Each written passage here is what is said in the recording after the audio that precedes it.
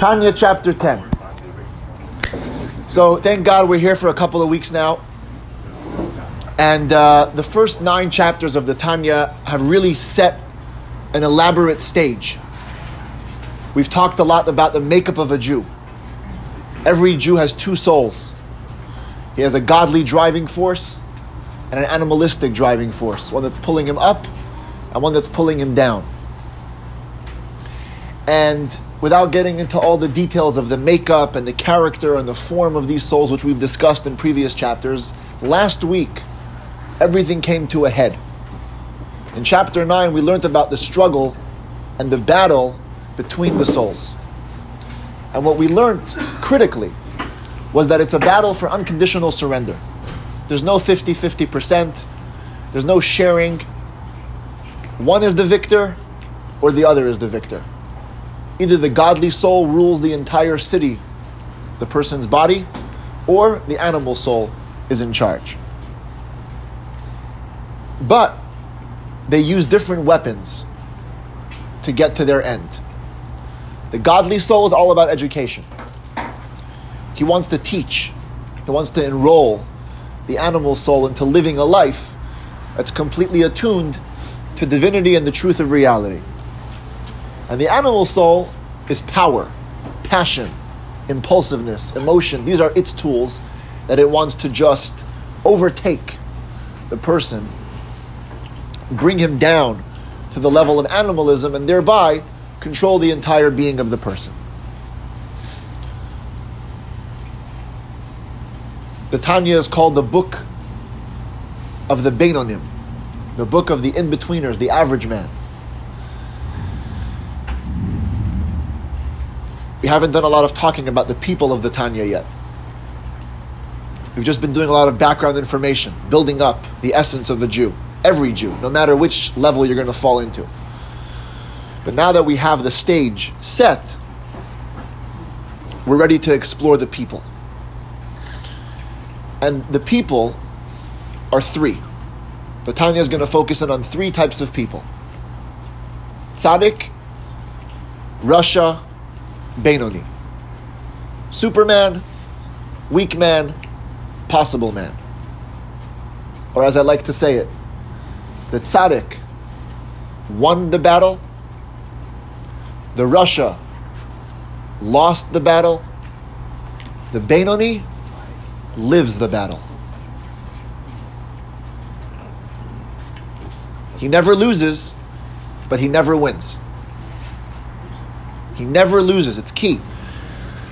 This is the entire thrust of the Tanya versus contemporary Jewish thought. Until the Tanya was written, measurement of these 3 characters, Tzaddik, Beinoni, Rasha, was action-oriented. You did majority good deeds, you're a tzaddik. You did majority bad deeds, you're a Rasha. You lived 50-50, you're a Beinoni, you're a middleman. The Alter Rebbe, based on the Zohar, so it's a mystical definition, understands that tzaddik, Beinoni, Rasha is not about how many good deeds you have. It's a character thing. It's who you are. It's the life you lead. It's the way you live. Because everybody, and this was the point of the first 8 chapters, everybody has the 2 souls. Everybody has the 2 equally fighting, equally powerful forces. The question is, what choices do you make?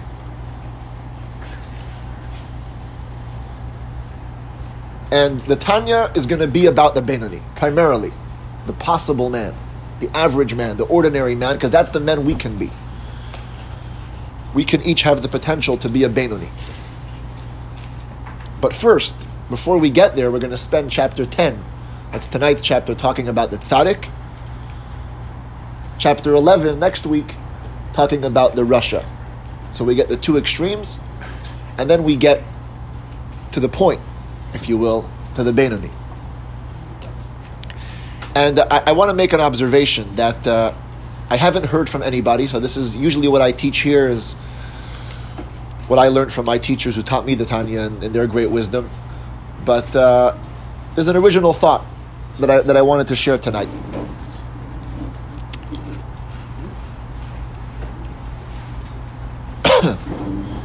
Context is everything.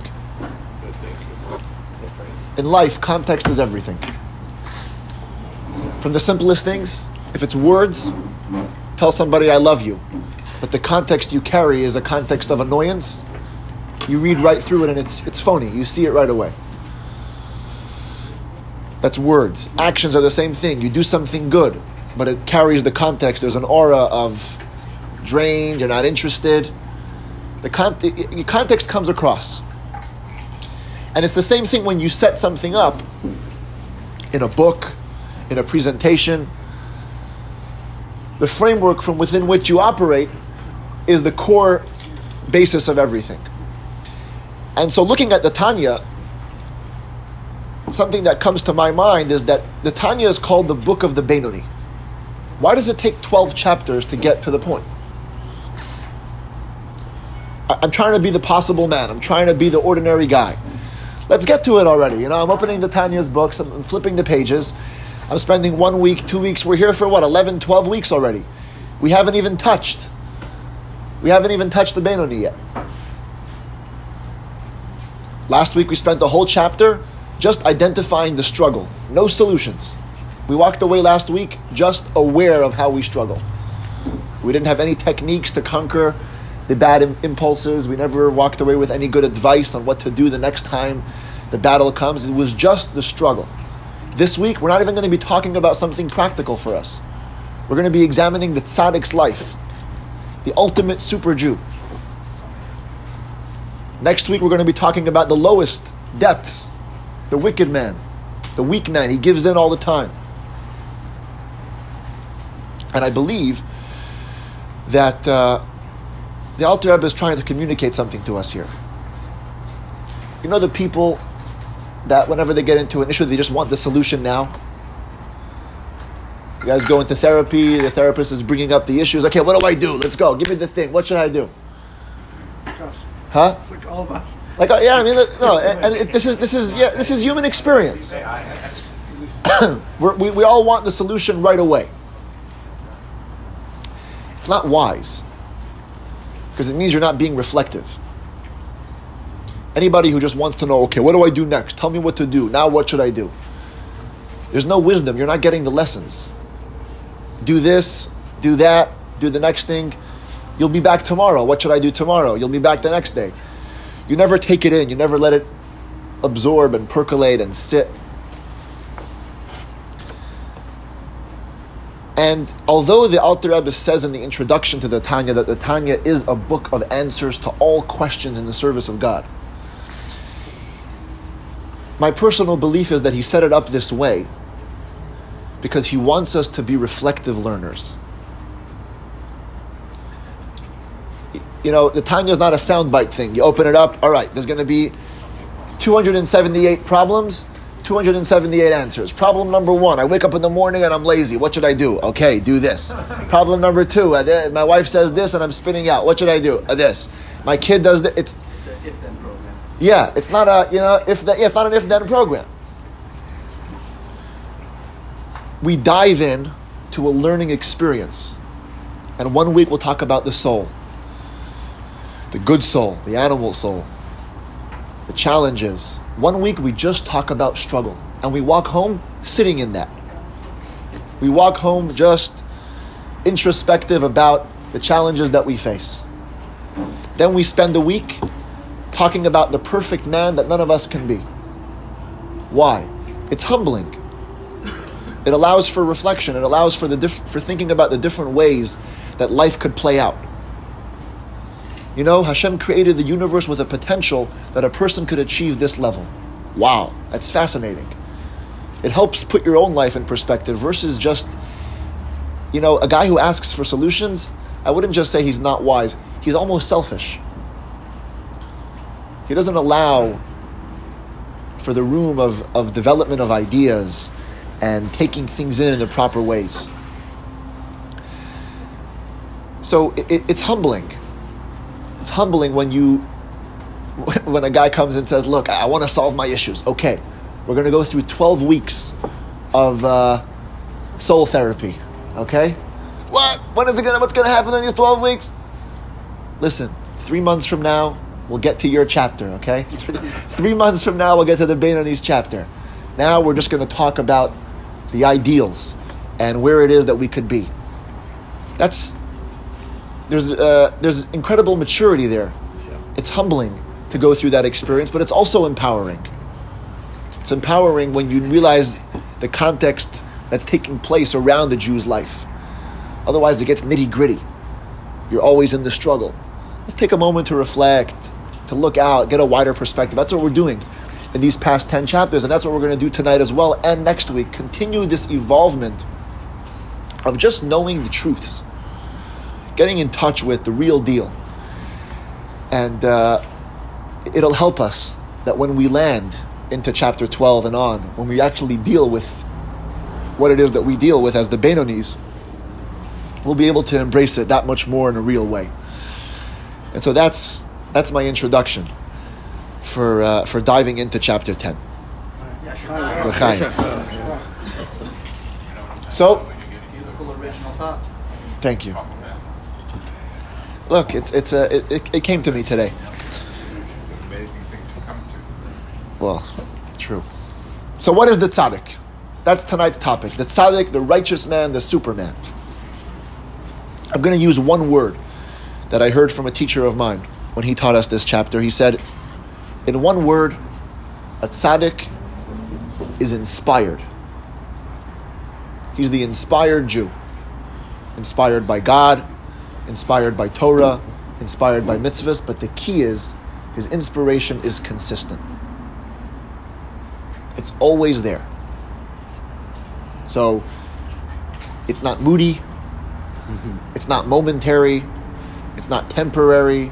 We all get inspired sometimes. There's no question about it. We all look at our lives and we have those moments when we're feeling the truth. But then it slips away, it fades, you lose it, right? So to understand the tzaddik, just think of a guy who is consistently inspired. That's there he is. And the reason is because he actually won the battle. The battle, remember, is the two voices. The godly soul wants you to soar upwards. The animal soul wants you to go down. The animal soul is not evil. Remember that. This is a big thing we've come across in the Tanya. Animal soul is not bad. He's just animal. He's simplistic. He's not visionary. He can't see things in a wider lens. So he just says, live your impulsive life. You want to do this? Do it. You crave this? Give in. You lust that? Do that. That's not a bad person. He's not saying go kill people. He's just saying whatever comes to you. Whatever.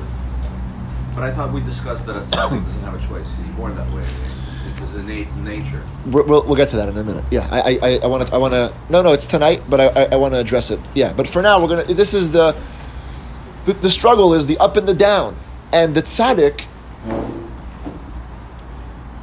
in a way, and I'm going to unpack it because exactly what you said now. In a way, he doesn't have a second voice. He's quieted the animal soul, either completely or at least to a sufficient degree, and we'll talk about this in a minute. But the animal soul has been quieted. It doesn't have an opinion. So the word struggle doesn't exist in his vocabulary. We live with a perpetual struggle. It's constantly being pulled this way and that way. Struggle means there's two voices, there's two options, there's two perspectives. The tzaddik, he doesn't have that. So, it's like turning on the heater and there's nothing to stop it. The propane is constantly being filled. So, once you turn up the flame, there's nothing for it to go down. There's no wind blowing, there's no opposition, there's no adversity, there's no other challenges, nothing. The barbecue is turned on, the passion is there, he's lit up, and he just stays that way. The illustration today, we don't know this, but maybe you're reading the news in Texas, so maybe we could relate a little bit to the ice, the freezing weather. But they used to give to understand the tzaddik was the difference between the rich man and the poor man when it came to firewood. So the rich man is the guy who he has a storehouse full for the winter. He doesn't lack for any firewood.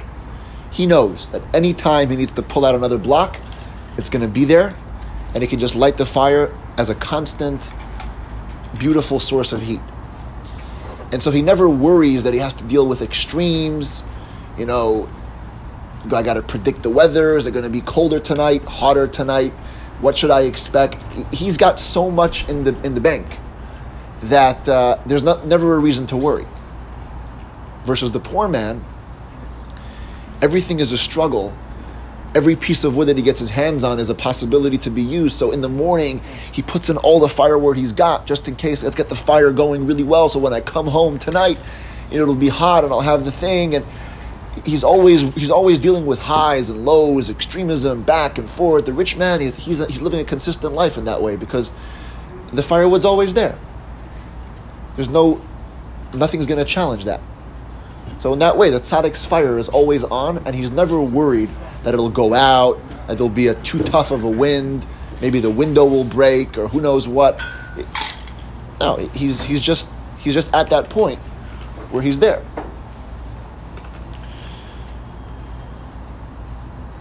Never has to worry about running out of fuel. So this is the tzaddik, constantly inspired. And I want to give another example, not for this exact point, but another way to help see where the tzaddik is at. Many of us go to Shul on Yom Kippur. All of us go to Shul on Yom Kippur. Typically, there's a break in the afternoon between the morning, the Musaf service, and then till the Mincha service. There's always like a couple hours break. And you'll see sometimes people will stay in Shul. It's too tough to walk back and forth. They'll stay in Shul, they'll take a nap, and you always... Huh? Oh, Yom Kippur, yeah, I don't know. But it was a joke, guys, it was a joke. But you'll always hear the guys, one guy says to the other, listen, I'm going to sleep, wake me up for Mincha. Just make sure I'm up for the... On the regular Tuesday, you never hear a guy go, listen, I'm going to sleep, wake me up when I get hungry. Wake me up when I have to eat. Why? How come for mincha we need to be woken up and for the food we don't? It's very simple. Because when we're hungry, our body will send us the reminders. We'll start feeling it. Our stomach will send the messages.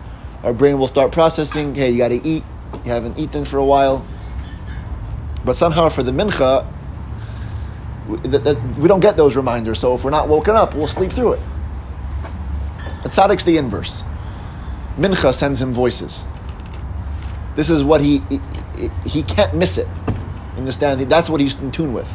He's the guy who needs to be woken up for lunch because he's quieted that area of his character, and that's saying, look, let me go to sleep.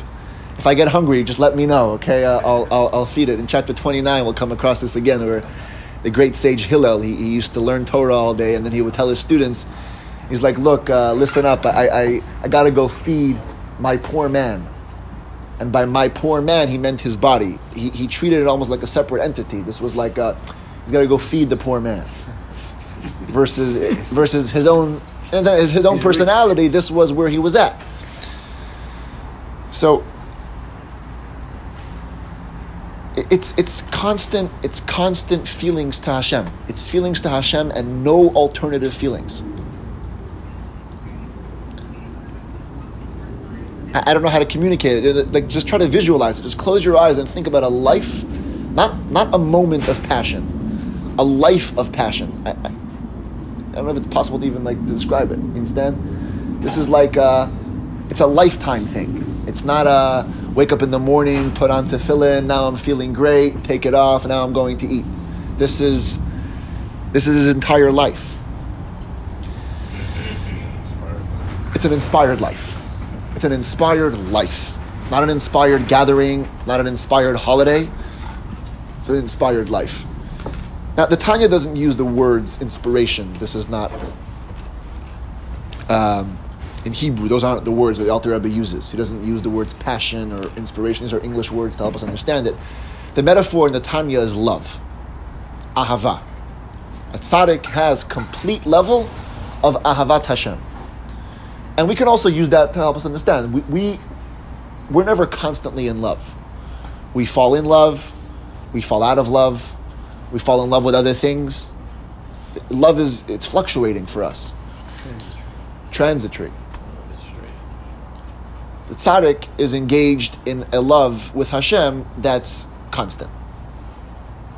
So I use the word inspiration to help us see it. But the Tanya's words are actually love. Tzaddik won. He won the battle. How did he win?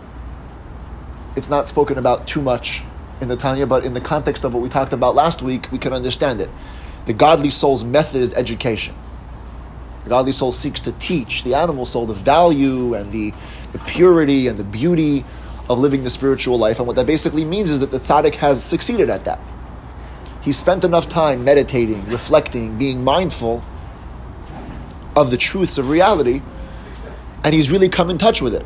We've talked about previously that klipa, the shell that covers over and suppresses the truth of divinity in every single thing in the world, is the reason why we make mistakes. Klipa is that power that is the reason why we give in and why we lose. But even as we talk about it, we call it klipa. We call it the outer shell. We call it the husk. In other words, we acknowledge that it's not the truth. So the tzaddik has come into contact with the truth of reality, and so perversion of reality isn't tempting. See, for us, this is the reality. And we have to talk about how the truth is that Hashem is the truth of everything. Tzaddik says, no, that's the obvious reality. The obvious reality is that of God, and what you want to tempt me with, you're like, hey, take some pizza. Hey, take some vacation. Hey, take some time off. Hey, relax, buddy. Hey, go to the beach. Hey, take a hike. It's not tempting. People are they sometimes think that the tzaddik is self-suppressing, too much discipline. He's being too hard on himself. It's a different context. He's not even trying. This is just his life. He's come to that where what you're offering me is not a thing. Suppressing is no good. I don't want to go there. That's psychological issues, suppression and holding down, and he's not. He's in a space where these things don't turn him on. We can each label these things. Okay, we have moments in our life where we can remember that we were just in a higher plane, and if in that moment you would have offered me a burger, I would have been, no, like, what are you doing? You're not chapping me now. Now, Wednesday night, give me a burger, absolutely, I'm in, no problem, right? But there are moments, if it's an extreme moment of happiness or an extreme moment of sadness, typically in mourning, these are the times when, don't bring me this, it doesn't match. So in that moment, what, he's suppressing his will to burgers? No, he's just in this space where it doesn't reach his heart. So think of the tzaddik in that way. He's always there. He's always at that part where Hashem is the truth. Nothing else occupies any space in his court. This is the positive side. The Alter Rebbe, to help us understand it, he also gives us the other side. He says that sometimes it's hard to gauge the level of a person's love or inspiration. Here's an easy tool, he says. Here's like I guess a parallel. The other side of looking at it, where you'll be able to measure how much of the love he's engaged in. And what he calls this in the Tanya is mo'es bara, loathing or hating evil. Now again, in the context of what we've been studying, we know that evil in the Tanya doesn't mean bad, literal evil. Evil means anything outside the realm of service of God. In the mystical yardstick, the bars are high. Evil doesn't have to be bad to be in the realm of Ra. It just has to not be holy. That's why the Zohar calls it the other side. Sitra Achra. Other side, because as soon as you're not on our side, you're on the other side.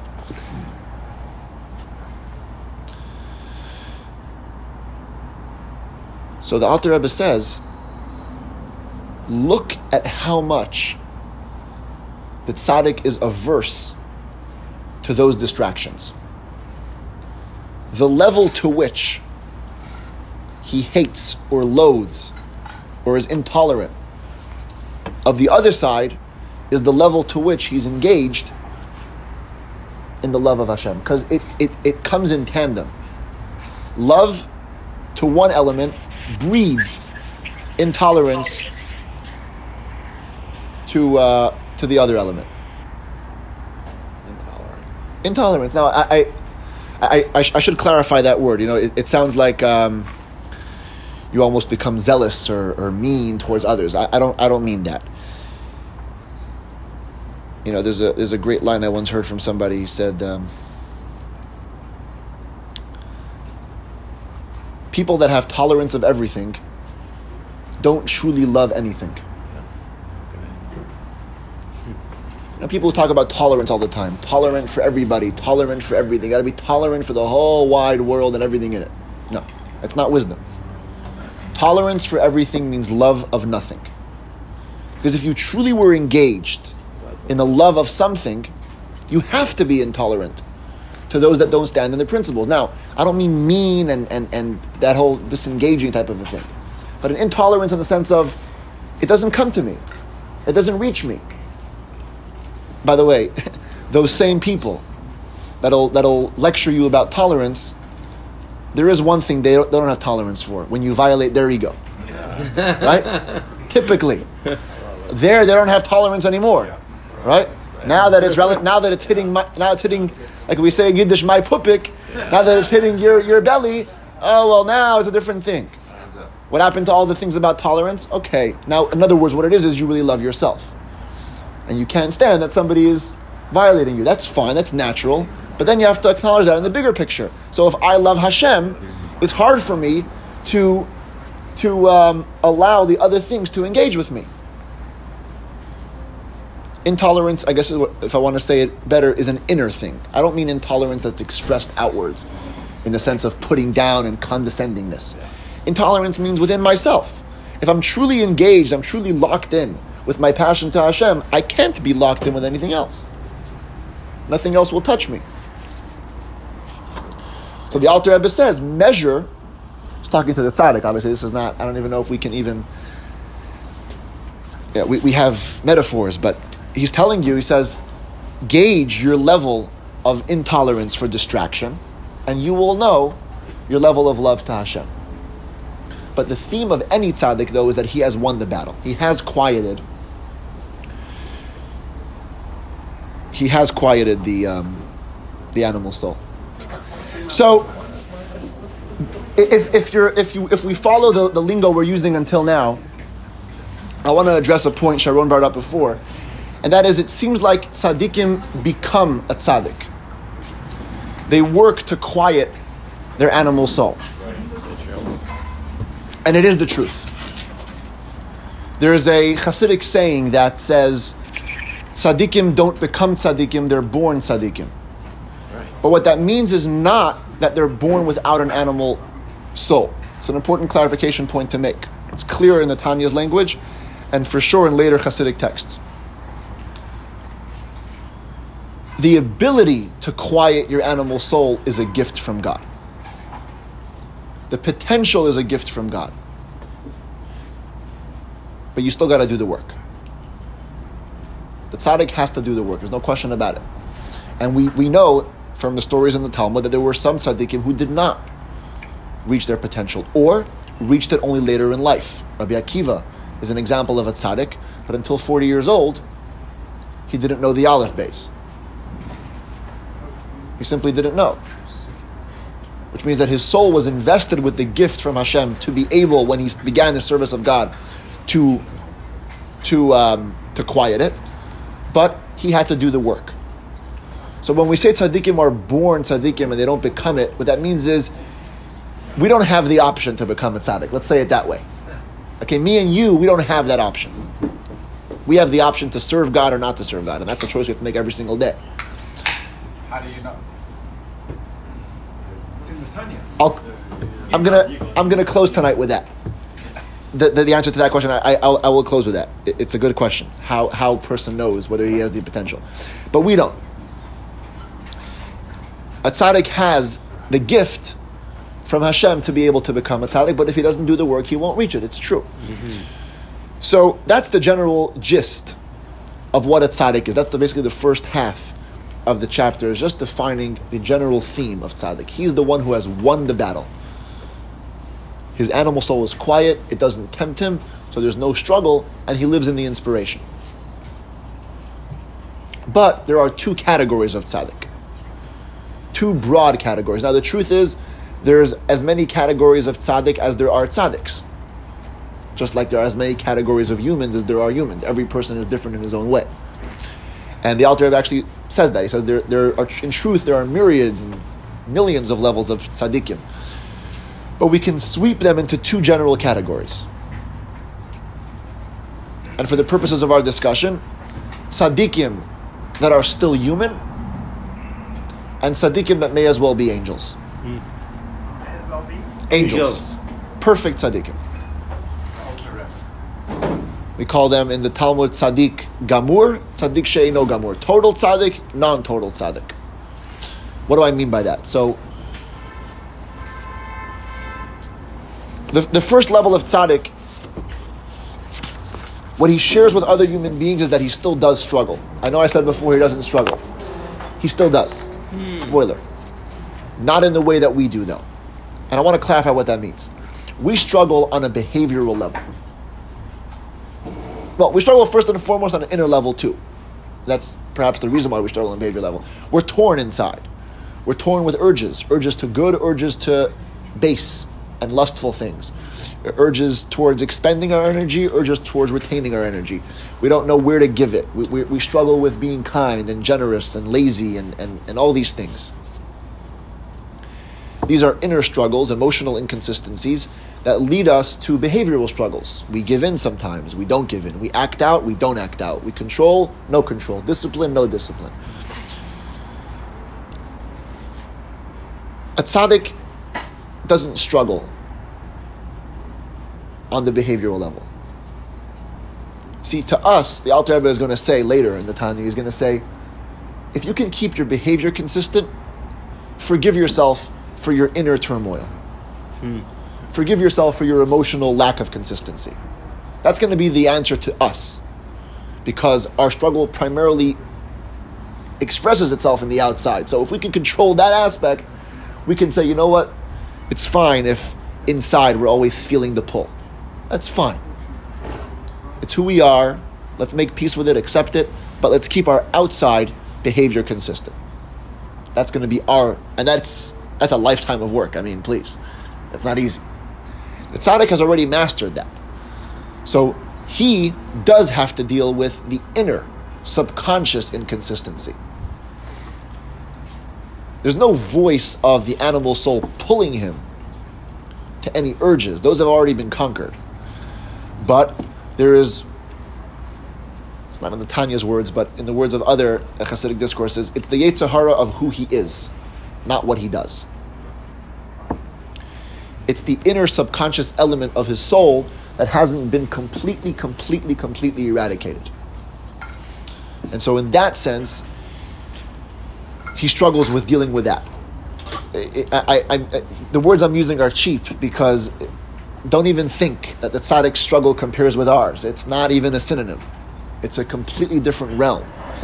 But just to give the idea, I want to use that word. He struggles with clearing out completely any level of something that might be construed as not completely devoted to God. And I want to give some examples so it becomes a little more crystallized. Where could a tzaddik struggle express itself? Again, these are not all in the Tanya. I'm just borrowing from other sources so we can get a clarity.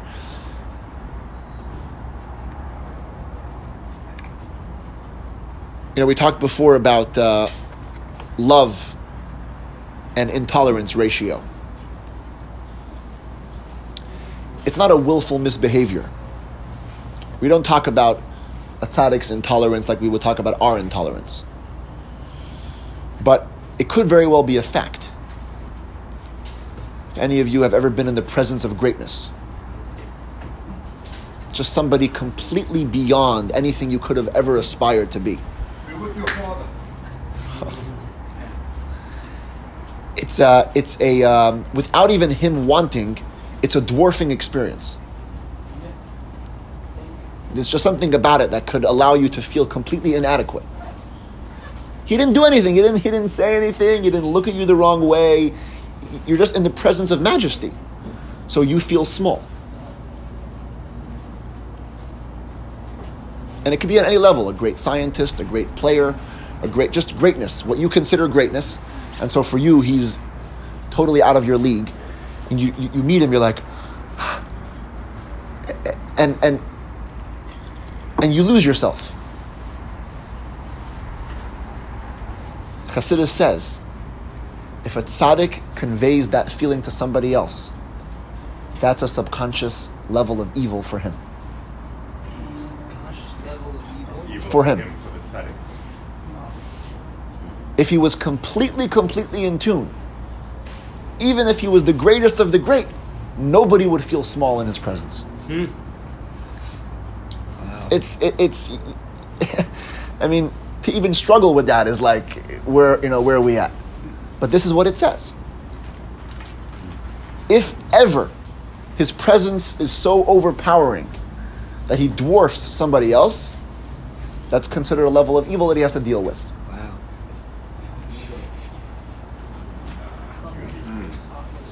Huh? What a standard, exactly. What a standard. I want to carry it even further. As we study electricity and we gain more insight into the workings of the electric current. So we talk about different conductors for electricity. And we've come to identify conductors that are inefficient versus conductors that are efficient. And as we develop, we say that if any conductor demonstrates any level of heat on the outside, that's already a certain level of inefficiency. Truly efficient electricity should flow in a way that you can't feel it on the outside. Zero friction. There should be zero. Right? If there's any level of heat, that means we're creating friction. Resistance. Resistance. There you go. Thank you. I'm not. It's, right, and so and that's why it gets hot. Right. That's where the heat comes from. Versus if it was completely flowing and there was nothing resisting, it would actually be cold in a way. We mentioned last week the story of the Chassidim of the Tzemach Tzedek, the third Rebbe. They asked him, what was Moshe Rabbeinu doing at the time of the splitting of the sea? What was he doing? Praying. Yeah, was he praying? Was he dancing? Was he singing? So the Tzemach Tzedek says he was hot ice, cold as a statue on the inside, burning on the outside, burning with passion on the inside. But it was completely non-demonstrative. If the heat, if the passion is visible, He had a surge. if the passion is visible, that's already a level of evil. So now we've gone even further. It's not only if I dwarf somebody else. If even my own service of Hashem gets shown on the outside to a level, that means there's resistance, that means there's heat, that means there's outside elements, it's not completely at peace.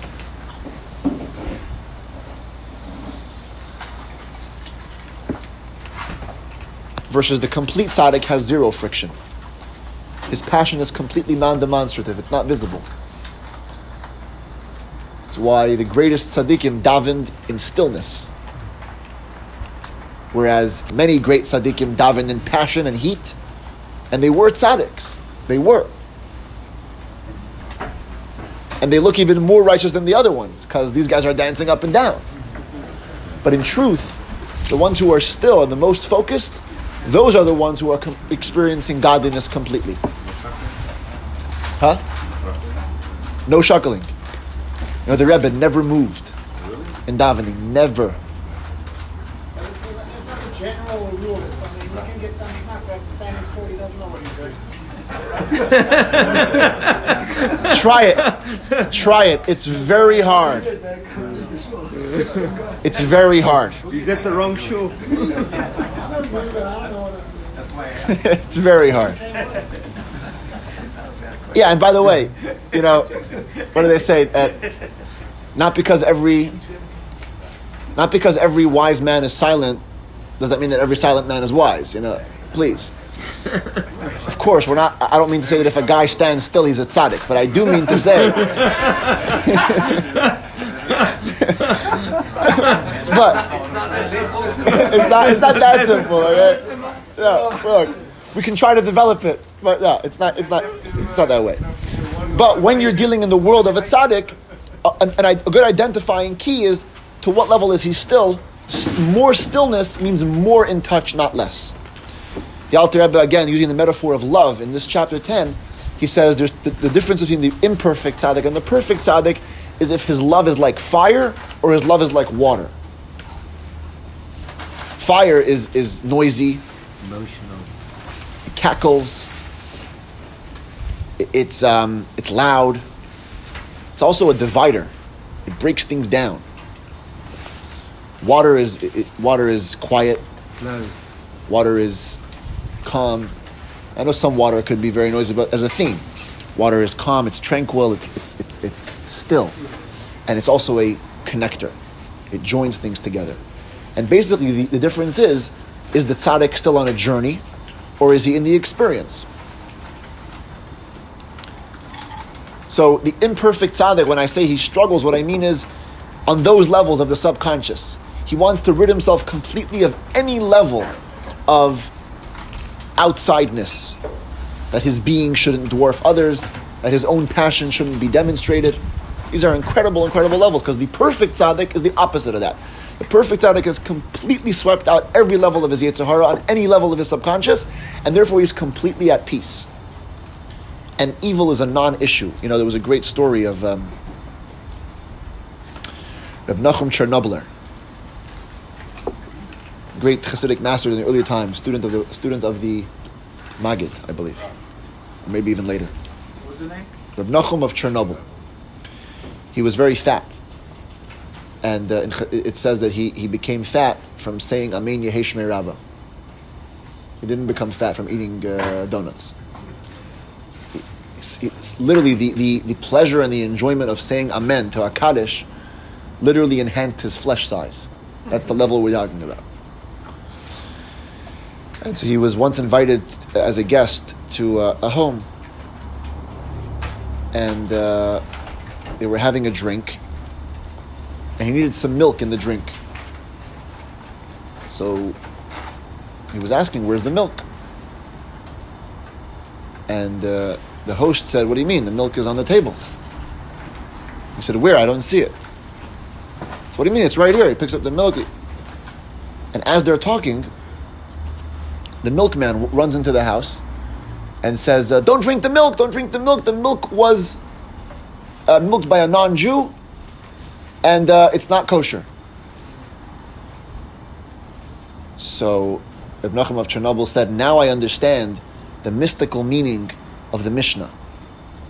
The Mishnah says, when defining the rules of kosher milk, what makes milk kosher is not its ingredients. And of course, nowadays with preservatives, you have to make sure those are kosher too, but milk also becomes non-kosher in essence if it's milked without a Jew seeing the process. If a non-Jew milks the cow and there's no Jew watching, the milk is non-kosher. So the Mishnah describes it, it says, Chalav shechalavo goy ve'ein Yisrael ro'ehu. Milk which a goy milked and a Jew wasn't watching. But if you translate the words literally, it says, milk that was milked by a non-Jew, a Jew doesn't see it. Ein Yisrael ro'ehu. If you know Hebrew, you can appreciate it. Chalav shechalavoy goy ve'ein Yisrael ro'ehu. It's not describing the case. It's not like milk which a non-Jew milked and the Jew didn't watch it. No, it's a fact. When milk is milked by a non-Jew, a Jew doesn't see it. He simply didn't see the milk. It didn't exist. See, if he was a lower level of tzaddik, he would have sensed, he would have seen it. It would have been an issue, and he would have said, I gotta turn away from it. The ultimate level of tzaddik, there's no loudness. It just doesn't exist. Problems don't exist. Non-Jewish milk, I didn't see it. It just doesn't exist. I can't see it. Huh? It's like quantum physics. Yeah. It doesn't exist because he hasn't spoken of. Yeah, Good guy. it's It possessed, I mean, it Exactly. presented itself to him because he's on that level. Otherwise. right. So in that way, this is exactly the difference between the imperfect and the perfect tzaddik. The imperfect tzaddik will always have a certain level of zealousness. The problems will never distract him, but there'll be an issue. The perfect never deals with that. So that's the evil that the imperfect tzaddik has to deal with. It's completely not a behavioral struggle. That's not what we're dealing with. It's an inner thing, inner levels of evil, and that's what the imperfect tzaddik has to work on. It's why we read in history that there were many tzaddikim who would impose upon themselves incredible regimens of just complete self-abnegation. They would fast for days. The Talmud talks about sages who would fast till their teeth turned black. I mean, what were they doing tshuva for? Non-sins? What were they? These are tzaddiks. The answer is they were dealing with those inner evils and were eradicating it on a whole different level. Versus the perfect tzaddiks who never engaged in that because they were already fully clear. So that's the parallel. You measure your level of love and engagement with Hashem by the way you act towards problems. Are they issues but you don't give in, or they're non-issues? For the perfect tzaddik, they don't exist. They're non-issues, and there's a complete stillness and a calmness. It doesn't mamish connect, but it's a good story anyways, which brings out one point. There was one of the early Chabad yeshivas where they taught the idea of self-discipline, self-control, not giving in to temptations and delaying self-gratification, all the basic principles of Chassidus. So there was always very little food in the yeshiva, besides the fact that it was just simply not, economically, the situation wasn't good. There wasn't food in Russia. But one day, somebody had made a donation, and there was this big piece of meat that came to the yeshiva. Good, juicy, to feed a lot of people. And when the young boys came out of the study hall for supper, and they saw this, they'd never seen it before. They all jumped over it, and they were getting it and getting excited about it, and each one was taking a piece and enjoying it. And to their luck, that night, one of the main supporters of the yeshiva had decided to drop a visit. He walks into the dining room and he sees, this is the boys that I'm supporting.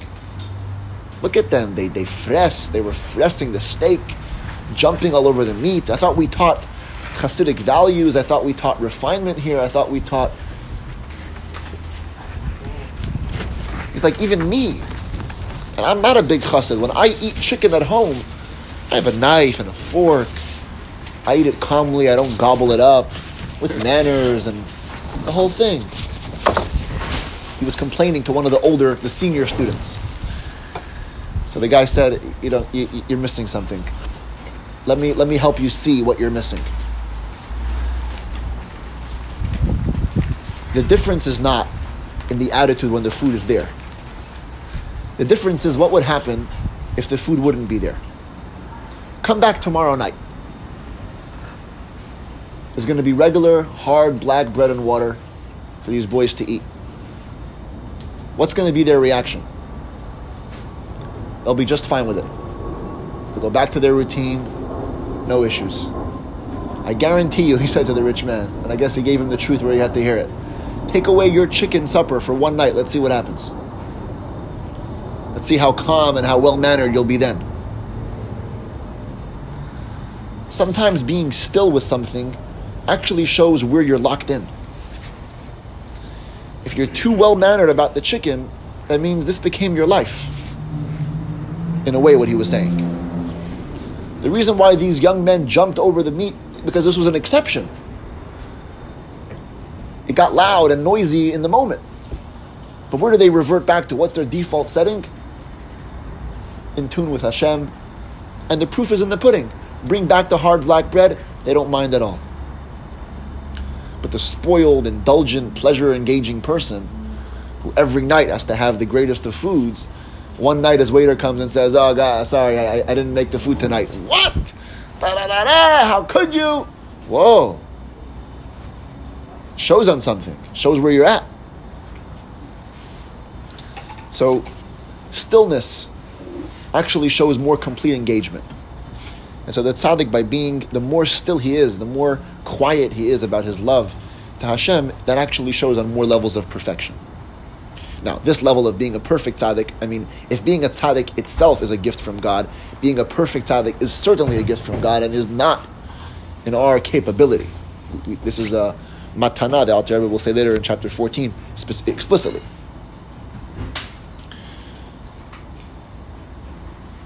They literally, outside their human bodies, they may as well be angels. Eliyahu Hanavi is an example of this, and Moshe Rabbeinu. Why do they exist? Why did Hashem bring their souls into bodies? So the Alter Rebbe addresses in the end of the chapter. He says these tzaddikim exist for higher purpose. First, he says they exist to influence the world. See, we live a life existentially fighting with ourselves, improving ourselves. How refined can we make our own being? And inevitably, we have an effect on the world. By becoming more refined, our environment gets more pleasurable to live with. The world becomes more of an elevated place. The perfect tzaddik is here solely for the environment in that way. In other words, he expedites the process of making the world a better place, because he himself is fully engaged with his own being. Furthermore, and this is kind of a corollary, they exist to what he calls in Zohar language, liyachada kuchabrichu shchinte. Every morning before we say in the beginning of the morning prayers, we say what's called the L'Shem Yichud. It's a Kabbalistic introduction that we say we're going to daven, and everything we do today is in order to unite God and His divine presence. Many Sephardim say it before every mitzvah that they do. Before they shake lulav, they have a L'Shem Yichud. Before they eat matzah, they have a L'Shem Yichud. Before they put on tefillin, there's a separate L'Shem Yichud for every single thing.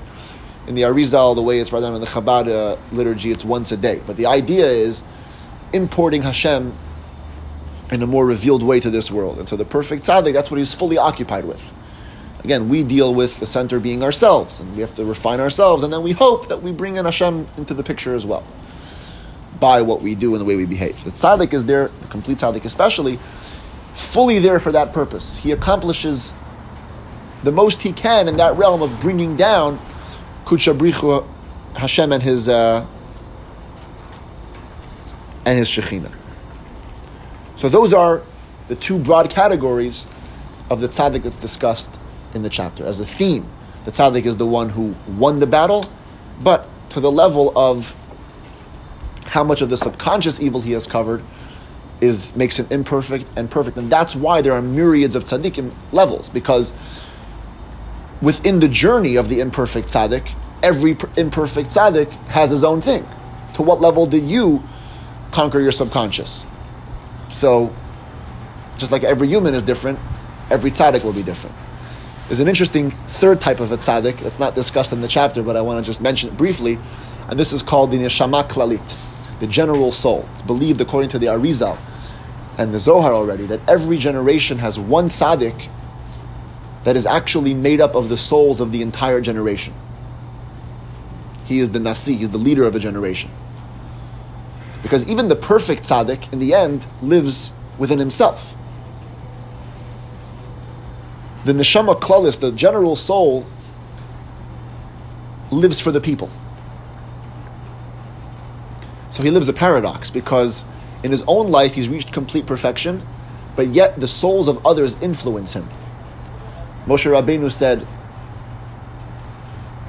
there are 600,000 people in my nation. And when he used the word people, instead of saying the usual word for people in Hebrew, he said ragli, feet. There are 600,000 feet in this nation. Why did he call them feet? Because they're his feet. He was the general soul in the sense that he was dependent on them. And so the followers have an effect on the leader. They're a completely different category.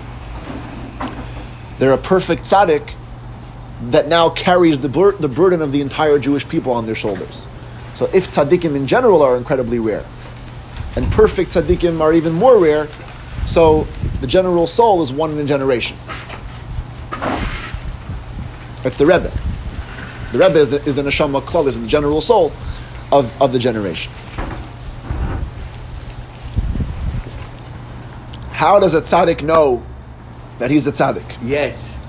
Does he have to be a chassid? Just in case you guys wanted to know. But it's a good closing thought, so I'll close with this. How does a tzaddik know that he's a tzaddik? So the answer is,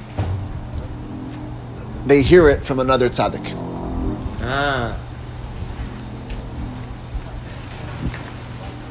There's actually a story with the Rebbe Maharash, the fourth Rebbe of Chabad. He had a chassid whose name was Reb David Tzvi Chaim. Radatz, he was called for short. Reish Dalet Tzaddik, Reb David Tzvi. And he once came into a private audience with the Rebbe Maharash, and the Rebbe Maharash said, "Es ist schon Zeit zu trachten wegen Avodas HaTzadikim." Said Reb David Tzvi, it's already time to begin to think about doing the service of a tzaddik. In other words, he communicated to him, you're ready. Coming from one tzaddik to the other, he was now letting him know, you've been working all your life, your soul has the potential to be a tzaddik. It's time to start working. So I want to end tonight with the guarantee that you're not ready.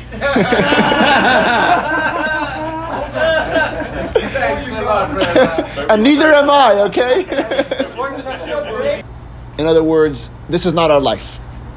It's not one of our options.